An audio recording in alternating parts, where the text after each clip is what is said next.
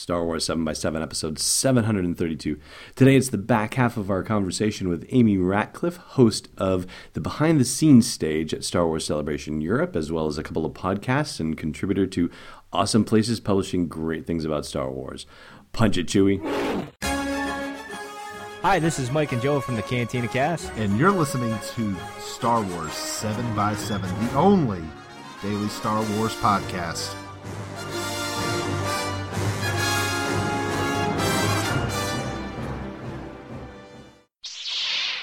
Hey, Rebel Rouser. Welcome to Star Wars 7 by 7. I'm your host, Alan Voivod, and by this point in the interview, Amy and I will have moved off of our conversation on European plumbing and move on to the business of Star Wars Celebration Europe. And why don't we just jump right into it? Let's go. So you get the call for Celebration, and they say, we want you to host a stage, and you say, after going through the, the thought process, yes, absolutely, yes. So what do they ask of you? What does being a Celebration stage host entail? It basically means, Mary Franklin, who used to be with Lucasfilm and is now with Reed Expo, the people that kind of put on Celebration, the company that does, right? Keeps telling me, she's like, this is your stage, you own it, you kind of do what you want, which is kind of just means that it's free reign, that I get to kind of run it the way I want to run it. If I don't get a say in the panels necessarily. Okay. Those are submitted. If I have a panel idea and can wrangle the people for it in their space, but for this Celebration, I decided, I'm like, no, I kind of want to see, like, if I get the opportunity to host again, like, I'll go there, but this is a learning experience of sorts. Right. So once I have my schedule, which I mostly have now, and it's up on Celebration's website, actually, it's a lot of, I made myself a very detailed checklist, because it's a lot of, like, here are the panels, like, you're introduced to everybody who's running point for those panels. So I kind of have a checklist going of, well, like, who have I talked to? Have we figured out format? Because some panels also have their own hosts that they're bringing, so all I need to do is introduce that host. So it's like, do I have bios for that person? Do they want time for an audience Q&A? Do they have tech? Do they have a tech? Like, it's not my responsibility to make sure necessarily that the tech works, but it's my responsibility to know that I feel like it is, to make sure the panelists know that they have to tell my stage producer and managers about their tech and set up a time for a rehearsal to make sure it all works. Oh, so you are really running this stage, like you said. You're the point person for all these, for all the panels that are running, and they're passing their needs through to you. You're having to communicate it to stage producers, or you're having to direct them to the stage producers to share their, tech wants and needs and that sort of thing? Well, kind of. I'm very involved. Mary Franklin and another gentleman at Reed are actually very, like, they're CC'd on every email, and they're handling, like, a lot of the coordination, but I'm an overachiever. So I'm also, like, trying to be very proactive and probably communicating with people more than they really want me to. But I'm very concerned about everything going as well as it can.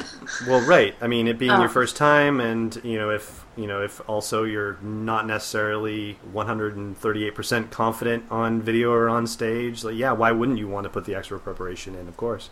Exactly. So, and then I'm spending actually this coming weekend. I'm going to make sure I I do my research. I have interview questions ready and kind of finalize those details. As much as I can. Because you are moderating some of the panels that are happening there, but others you are not. You're just basically hosting and introducing. Is that how it works? Exactly. I'm involved, I think, in probably the breakdowns, like 80% of the panels. But the other 20% are people are hosting, or the person doing it is just like doing a presentation. Mm-hmm. So they don't really need me for that. Like, I'll maybe do audience Q&A, like help them out with that, but... And then there's the tattoo competition. That's the big last thing, like, on my stage too, where I don't know if emceeing's the right word, but I will be hosting that, which I'm very excited about. That is cool. So wait, which stage is your stage out of all of them? Behind the scenes. The behind the scenes stage. Okay, yeah. Got it. So what sorts of things are happening? The tattoo thing happens, I think, late Sunday. Is that right? That's correct. It's a Sunday afternoon, basically. It's the next to last thing before the last panel of the day, which has not been announced yet. So you're saying it hasn't been announced. Do you know what it is?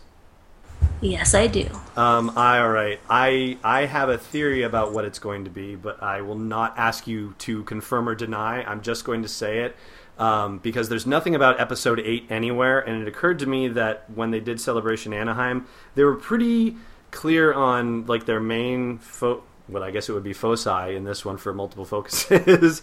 Force Awakens was Thursday, Rebels was Friday. I can't remember what Saturday was, but then Sunday is when they did Rogue One, and we know we're getting Rogue One on Friday, and we're getting Rebels on Saturday. I can't imagine they're not going to say anything about Episode 8 on Sunday. So I've just decided that's, and I've already said this on the podcast before, that's where my bet is. But please do not try to confirm or deny, or please don't say I can deny it or whatever, because I don't want to put you into a position of saying something that you don't mean to say or anything like that. So, but I'm glad to know that there is actually something, and they're just deciding to not announce it just yet. So that's very cool. And there are a couple of spots actually, I think, that they're saying details coming soon.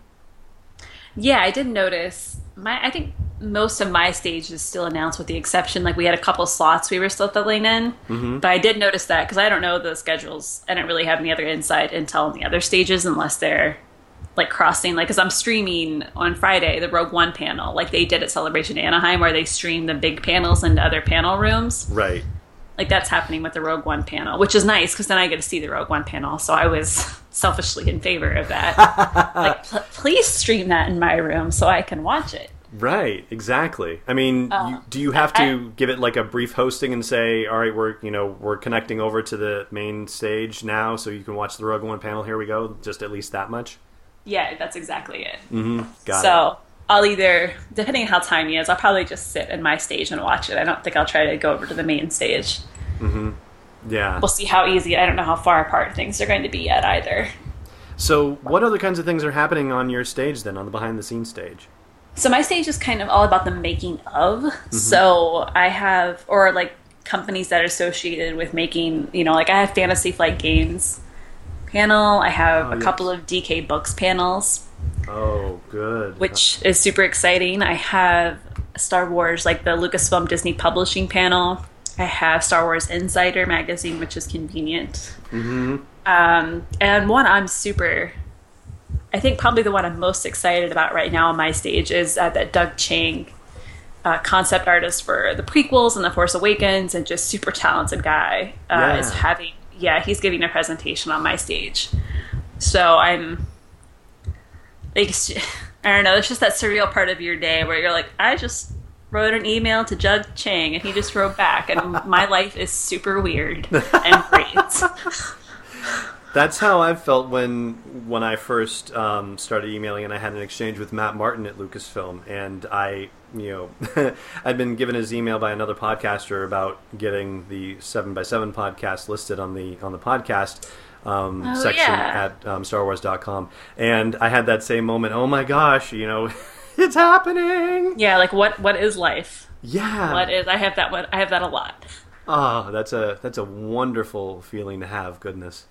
I am looking forward to more experiences like that myself, for sure. But yeah, it sounds like you have actually rather lucked out then, because I think just based on what I'm hearing from you, some of the panels that, if you had been with a media pass sitting in on, are many of the panels that are actually on your own stage.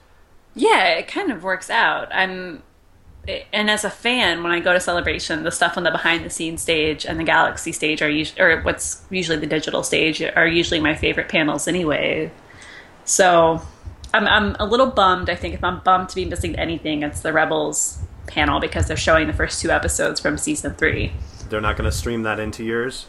No. So I'm going to try to... I don't know. I know I'll have friends attending so they can tell me all about it. Mm-hmm. But I also might... I don't know, try to see. I'm like, is there just a way I could you just, like, put them on a disc that will destroy? Like, I'll have to watch it backstage in the green room. Mm-hmm. I don't know. But that's I think of all of them, that's the one I'm like, I wish I could see that. But other than that, I'm really excited about my stage and everybody that I'm talking to. Yeah, it sounds like you're going to have an absolutely fantastic time. I'm very excited for you. And so are you going to then also try to do writing and reporting for any of the outlets that you do, like IGN or Nerdist or anything like that? No way. It doesn't seem like you would have the bandwidth to do it, but maybe I'm wrong about that. No, and like I feel like a few years ago, Amy would have tried to somehow do that, but present day Amy understands self-care. And even with Full of Sith, Mike asked, he's like, could you? Because I told him, I'm like, probably after this upcoming weekend, July 4th weekend, I'm probably going to be out until August. Because even with my personal life, after like about July 5th, like I'm not making any social commitments until I leave, because I just want to make sure I don't stress myself out too much. Right, all the research and the prep work and all of that fun stuff. That's all I want to focus on in my normal work. So when Mike asked if I would be able to record some like updates from the show, just kind of like a little, not a diary, but kind of like, oh, this would happen on my stage. And I was just like, no, I want to, but I cannot commit. Like, I'm not committing to one more thing that is not my stage. If I feel like it when I'm there, yeah, maybe I'll do it. But I don't want to promise and then be like, I don't want to record anything. Well, there's still going to be a ton to talk to you about after the fact anyway, about your experience doing it.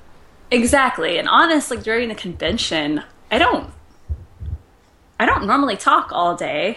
In fact, I don't often talk a lot because I work from home. Right. So I'm a little concerned about, depending how much I talk, about keeping my voice functional. Because I know David Collins, he's been the host of the digital stage for the past few celebrations, and he usually doesn't have a voice by the end of it. And he's actually like a trained voice actor who knows probably how to, treat his voice well, and I don't. So I'm a little concerned about that.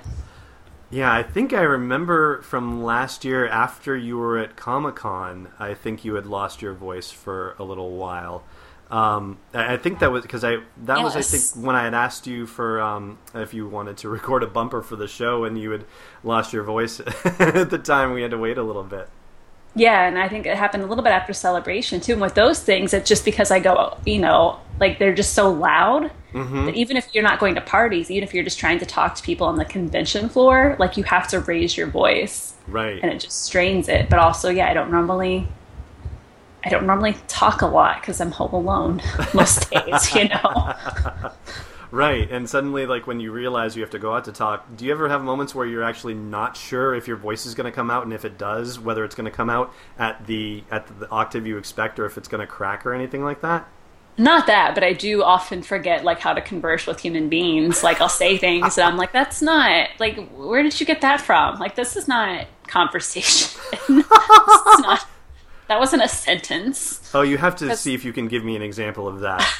I'm trying to think of one.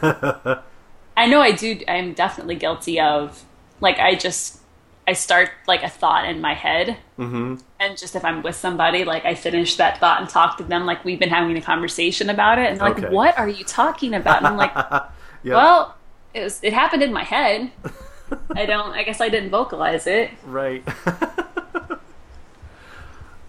So you're going to get across the pond. You're going to arrive in London for Celebration. I think you said you're arriving on the 12th or the 13th or so? I'll leave here on the 12th. I'll get there on the 13th. Oh, okay. Got it. And so they have you rehearsing then, too, is that right? Yeah, there'll be some rehearsals on Thursday, and that's mostly just to have people who have panels come in to make sure their that their PowerPoint presentations work. Maybe they want to see the setup, maybe. So it's kind of an open time. I don't know exactly if I'll have to be there all day yet. I don't know. Because I know there are also opportunities for rehearsals in the mornings before the show starts. Okay. So I'm not sure what that will involve yet. Got it. It sounds like it might. Yeah, it's almost more for the panelists and for the sessions coming in than it is for you per se. Although I'm sure you wouldn't mind having the time to be there. Yeah, and I'm sure I'll test see what the mic situation is like and make sure I'm comfortable, and I'll meet my stage managers and producer in person. But yeah, it's mostly for the panelists to make sure that whatever they're bringing, as far as a laptop or not, whatever it is, that works the way they want it to work before the panel starts. Got it. So with Doug Chang, the one that you think you're possibly the most excited for, he's only doing a presentation though. You're not getting to interview or ask questions or anything like that. Yeah, he has like kind of a presentation, like kind of like a keynote style speech, which I'm okay with him too, because then I just get to sit there and like drool over his artwork. Yeah, and then we'll do like an audience Q&A at the end. Mm-hmm. All right, that's awesome. And have you been in touch with the other stage hosts and finding out what they're doing, or are you on conference calls about this stuff? Like how does the planning of this work? There's not really any other coordination with stage hosts. I talked to David Collins because he's a friend, and he lives very close to me. So we've had a few conversations where I'll text him and I'll be like, "What do you do about this?" Or what are your thoughts about this? And then we just get on the phone and talk. But I don't have Warwick Davis's email address.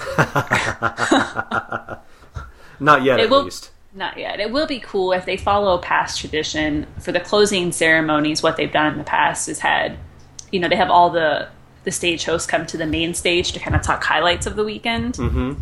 So as long as that happens, I'll get to be on stage with David, who's a friend, and Warwick Davis, who is, Warwick Davis. And that's right. good. I'm looking forward to that too. Mm-hmm. That is going to be awesome. And then you're not actually done then in England then. You're going to stay for a while, aren't you? Yeah, I decided since I'm going over, and I decided this even before I realized I would be hosting, that I would spend some time there because I haven't really, aside from a couple of very short work trips, I haven't spent time in Europe.